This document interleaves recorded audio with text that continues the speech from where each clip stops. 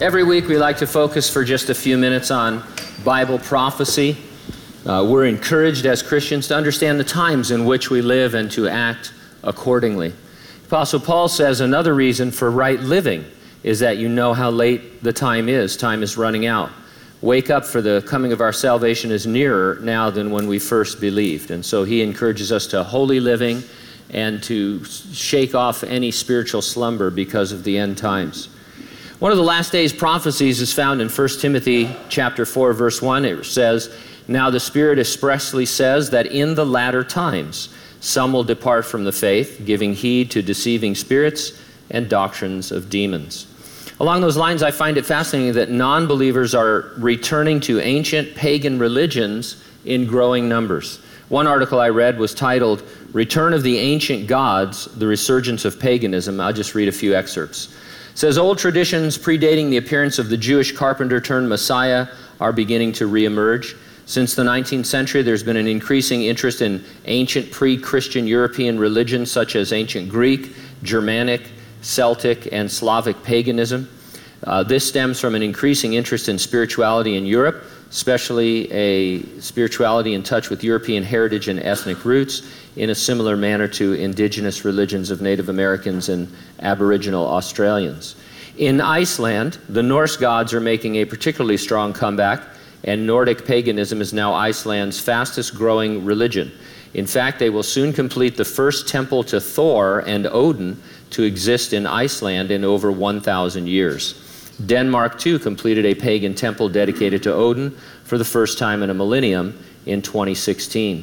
In Greece, a couple of organizations have emerged promoting a revival of the ancient Greek religion under the name Hellenism.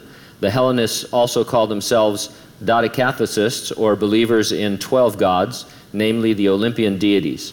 Religious practices in Hellenism include public worship at temples or in outdoor open spaces of the major Greek gods: Zeus, Apollo, Artemis, Hera, Athena, Ares, Aphrodite, Demeter, three people I can't pronounce, Dionysus, Hades, and Poseidon.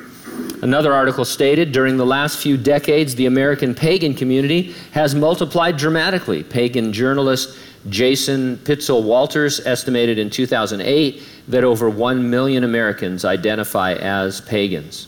Is this the doctrine of demons? Well, sure it is. And when you consider that many of these pagan deities were animated by demons, you're absolutely certain. I should mention what is called the ancient astronaut theory along with this.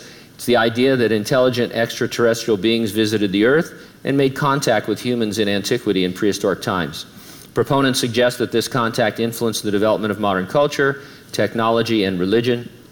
A common position is that deities from most, if not all, the religions are extraterrestrial in origin, and that advanced technologies brought to Earth by ancient astronauts were interpreted as evidence of divine status by early human beings. Ancient astronaut theory is actually gaining in popularity even among serious scholars. Now, the Bible predicted an increase in people following such doctrines, and that's what we see. Jesus also promised he'd return to resurrect the dead in Christ and rapture living believers. He said he'd do that at any moment.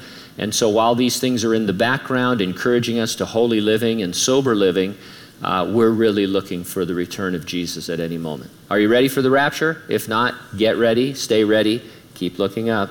Ready or not, Jesus is coming.